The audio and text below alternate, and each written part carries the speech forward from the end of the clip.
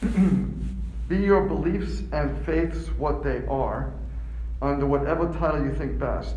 What better is there than to have living proof of a living God within you, always present, never absent, ready, willing, anxious, desiring to relieve you of aches and pains, prolong life to its full span, to make existence more pleasant, harmonious, which will place you in coordination with itself, which is within you, in superabundance, if it can get through obstructions and impediments which exist between it and your body. Every chiropractor, whether he realizes it or not, every time he corrects the impediment between living God and man, is an apostle of that living God, bringing into reality the living intellectual God from above, permitting it to work through the living materials bodies of all mankind.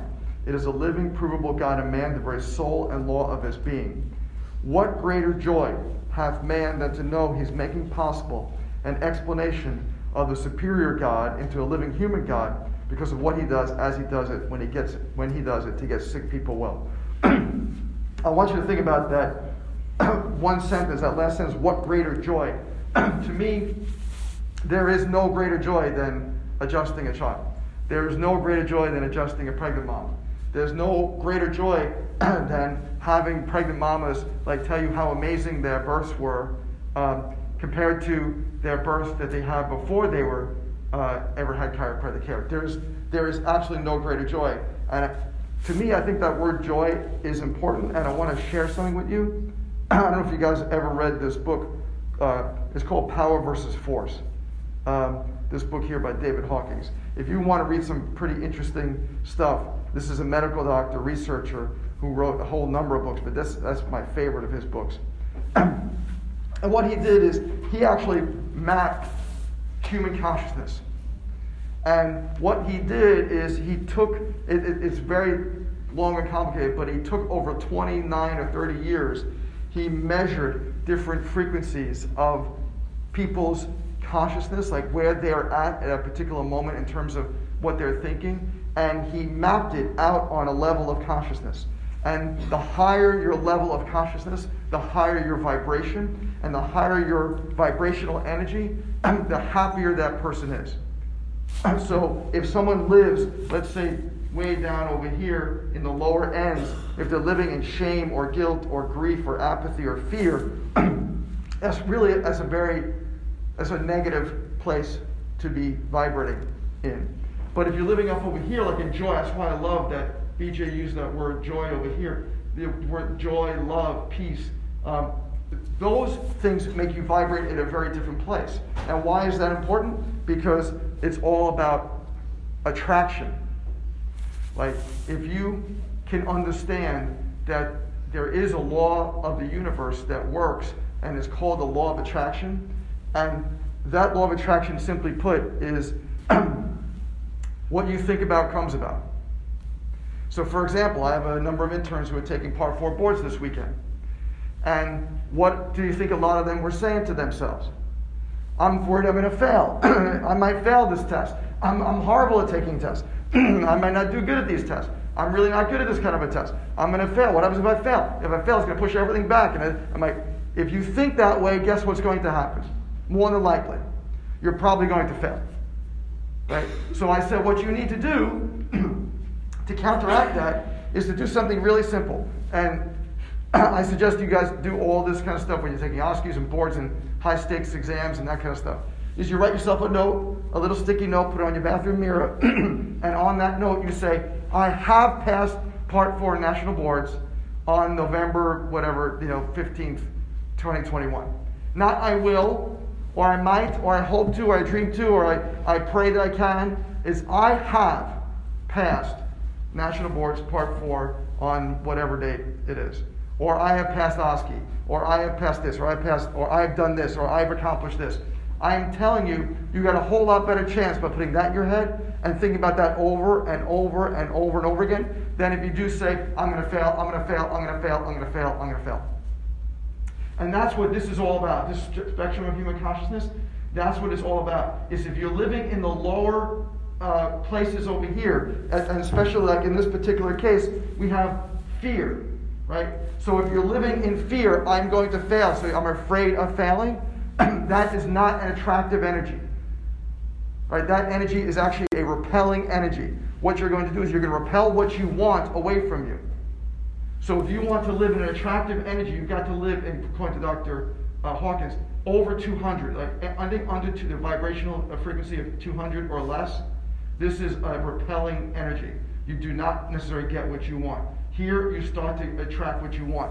Why is that important? I can only tell you from my life with Lisa, because she and I are the ones who kind of started this together way back when we first got married. So 1991, we first got married. We were sitting in Maui, overlooking the beautiful water and everything on our honeymoon. And we got asked, I'll never forget this, we had a napkin, a paper napkin there, and we said, let's write down our goals. And she was all right, and I didn't have a pen, so I asked the waiter or waitstaff to give us a pen, and they're like, okay, so she gave me a pen. And we sat there for the next hour, and we wrote down all our goals, what we wanted for our life together. And we've hit almost every single one of those, and hit them actually quite quickly. And ever since then, what we do is if there's ever some really big stakes thing that we want to do, we write down our goals. And it's not a goal like, it's not just a money thing, right? Or a finance kind of thing. These are goals. What is it that we want to be, right? What do we want? Like one of my favorite other books, aside from this one, Power versus Force, is The 7 Habits of Highly Effective People. I don't know if you've ever read that book. Excellent book, right? Excellent book. Stephen Covey, if you haven't read that book, it's right. Both those books are in the library. And you can get them, online and free, or, if you do the apps, some free apps and stuff. But in that particular book, what it talks about is how do you want to be remembered when you're no longer here? Have you ever thought about that? Have you ever written your own eulogy? I thought that was a brilliant exercise. The 7 Habits gives you exercise. One of those is write your own eulogy. And what do you want people to say? Boy, he made a lot of money. Right? Or wow, he spent a lot of extra time at work. Right? That's not what you want at the end. What you want is at the end is you want someone to say, he gave of himself tirelessly. He was an amazing father, an incredible husband, and a great teacher, and an amazing doctor to so many kids and pregnant mamas. And he changed and touched so many lives. Right? That would be the kind of thing I want someone to say about me when I'm no longer here. Right? But what are all those things? All that stuff is up here. Right? All that stuff is here. This is the joy and love and peace and all that kind of stuff. That's a higher vibrational consciousness. So what I want to suggest to you guys here, God bless you, in 10th quarter, is I want you guys to start thinking about what it is that you want. What is it that you want? And start mapping it out. And map it out in the consciousness of that is already here. Right? So I told the interns, they were freaking out yesterday. I told the interns, I said, this is what you've been training to do all along. Right? This is the last step. Part 4 is essentially your last hurdle. Right? Before you're getting out of the university. And now, because after this, you take a few more classes and you're done, right? You're done with OSCEs, you're done with all the other boards. Part 4 is it, right? And Dr. Sid, who started this university, he said one of my favorite quotes, and I think about this all the time. Do what you're trained to do. Do what you're trained to do. Because when you do what you're trained to do, what BJ said before, what greater joy? There is no greater joy I can have than to do what I'm trained to do and adjust those kids.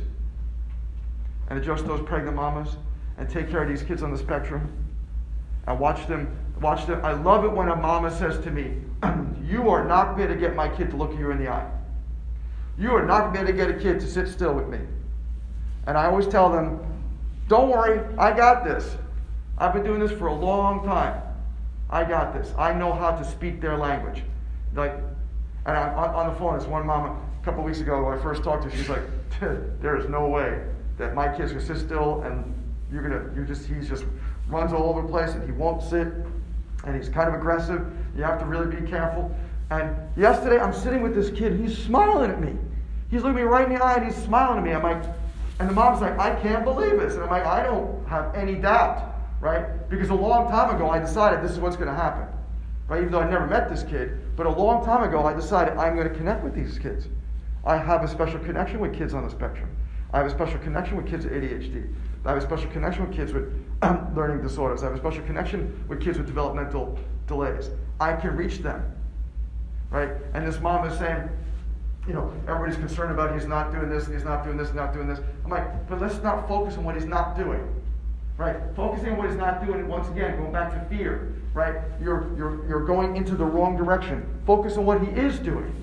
Look at him smiling at me.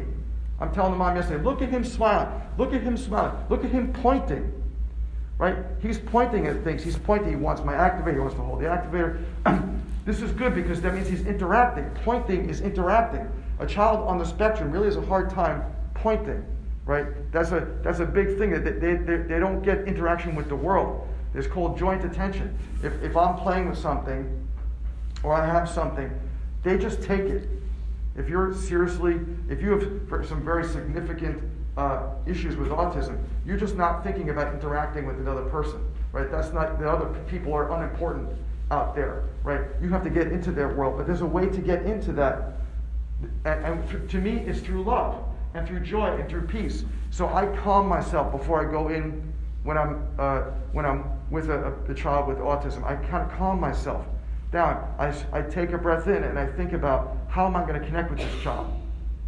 And that to me is the greatest joy that I can have. And that's what I think this whole spectrum of human consciousness that Dr. Hawkins was trying to tell you is, where are you now? Where are you now and where do you want to go? Because if you keep on thinking, I'm going to fail this class, I'm going to fail this, I don't have enough patience in clinic. I never have enough patience in clinic, and I have all these problems in clinic, and I have problems in clinic. If all you think about is all the problems you have in clinic, then you're going to have more problems in clinic. If all you think about is failing tests, you're just going to keep on failing tests. If you don't think about money and say, I don't have enough money, how can I help with money? I say, $200,000, how many? I'll never be able to afford this. I'll never be able to. And then you just keep on having this hilaria about how I don't have enough money. Then when you graduate, you will never have enough money. You'll always be chasing not having enough money. Because whatever you think about is what's in your consciousness, and it stays there. So if you stay in fear, I don't, then you're going to stay over here instead of staying over here. Do you want attractive energy in your life? Do you want to attract the things you want in your life? Or do you want to repel them? Right? And actually, I have to think about this.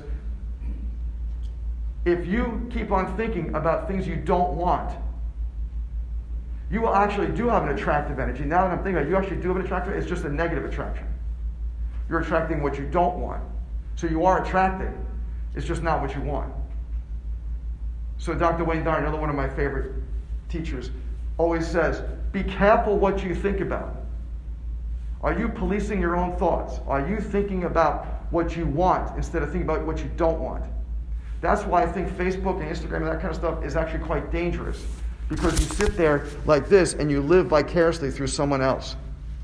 And there's some negative stuff that comes up on Facebook, boy.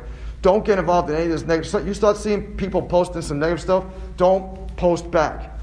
If someone ever, which is quite rare, posts anything negative on my account, guess what I do? Delete. I don't engage. There's no negativity on my site. My site is a positive, happy site. You want to play that game? That's your problem, dude. You go play that game. You want to be negative and attract negative energy, and you have the audacity to say something negative about something beautiful that I'm doing? I don't want to hear you. Not only do I delete you, you're no longer going to be like a friend of mine or anything on Instagram or on Facebook. You're done. Click. Because I don't want that. You need to protect, you need to police what you're putting into your brains. You need to police what you're reading. You should be, right now, aside from read books, these other books that I talked about, 7 Habits of Highly Effective People, David Hawkins' Power versus Force, any of Wayne Dyer's books. What are you reading? What are you training to put into your mind? Because that which you think about will come about. So I want you to understand this concept, because the earlier you get this concept, the better your life is going to be later on. I wish I understood this concept early on when I was in school now. I wish I understood that when I first graduated. I didn't get that. I came from nothing. My parents had nothing, and that's what I thought I was going to get, was nothing. My whole life I was conditioned. My parents when I remember I graduated, and they're like, you're going to start your own business? You don't know anything about business. How are you going to succeed? You have $200,000 at that time. It was $150,000 in debt. How are you going to succeed? You're never going to make this. I'm like, thanks for the vote of confidence there, Mom and Dad. But that's only because that's where they were at, right? And I appreciate that, and I understood that. But I started training my brain to create the success I want. And that's what I'm asking of you guys, is to train your brains to create what you want.